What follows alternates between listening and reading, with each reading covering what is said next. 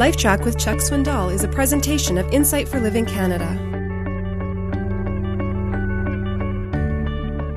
Recently, we've been teaching a group of men who were part of the Doctor of Ministries program that is a part of Dallas Seminary's curriculum. Their curriculum brought them to our church here at Stonebrow Community Church in Frisco, where a number of us on the staff had the privilege of teaching them and being with them and hearing from them and spending time in dialogue as well as lecture.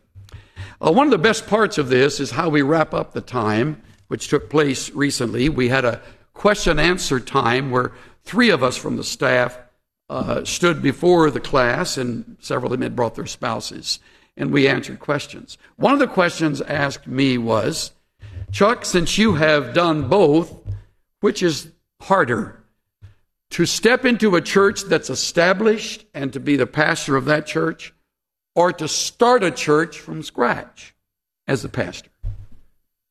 I wish I would have answered yes. I think they are equally difficult, equally challenging, both with their unique problems. When you step into a church that's established, there are long-standing traditions that you wish had not been in place. There are people in leadership that are not qualified, that you had no hand in their being appointed or elected. There are things in motion that you would not necessarily have put in motion had you been in leadership when the place got going or was underway. And on the other side, when you start a church from scratch, you don't have any of those problems. Problem is, you don't have any money, and you don't have any land, and you don't know who the leaders are, and you don't know who can be trusted, and you really don't know for sure what God's plan is as it all unfolds, and you're scrambling to sort of keep your sea legs under you as you make your way into this uncharted course that is before you. Cynthia and I had a wonderful week of vacation with a longtime friend of ours on one of the Bahama Islands. It sounds like all we do is spend time on the island, doesn't it? Well, that's one of the few times we have been even to that area, but this was a wonderful excursion. A man has built a lovely big old yellow house on the end of the island. The island isn't very big. You can walk the whole island in about 45 minutes, which we would do from end to end. And then you turn around, you walk all the way back. Well, in the process of several days, we got to meet the lady who runs the sales shop. They mend sails, they make sails, they sell the sails, etc., for all the people who have the boats in that area. Okay, there are no vehicles on the island. Only way you get around is you hoof it. And so we walked into the sales shop one day, and I got to meet her, and I found out of all things she listened to our broadcast.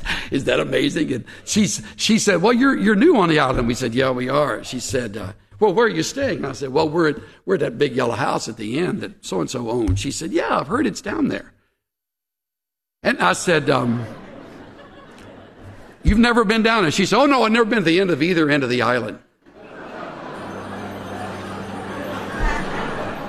Oh, my gosh. I thought, get a life, Toots. I mean, there is a big world out there. You might find something you haven't seen before. I mean, take a walk. Very focused, very concentrated. And, as often comes with that, very stubborn, very determined.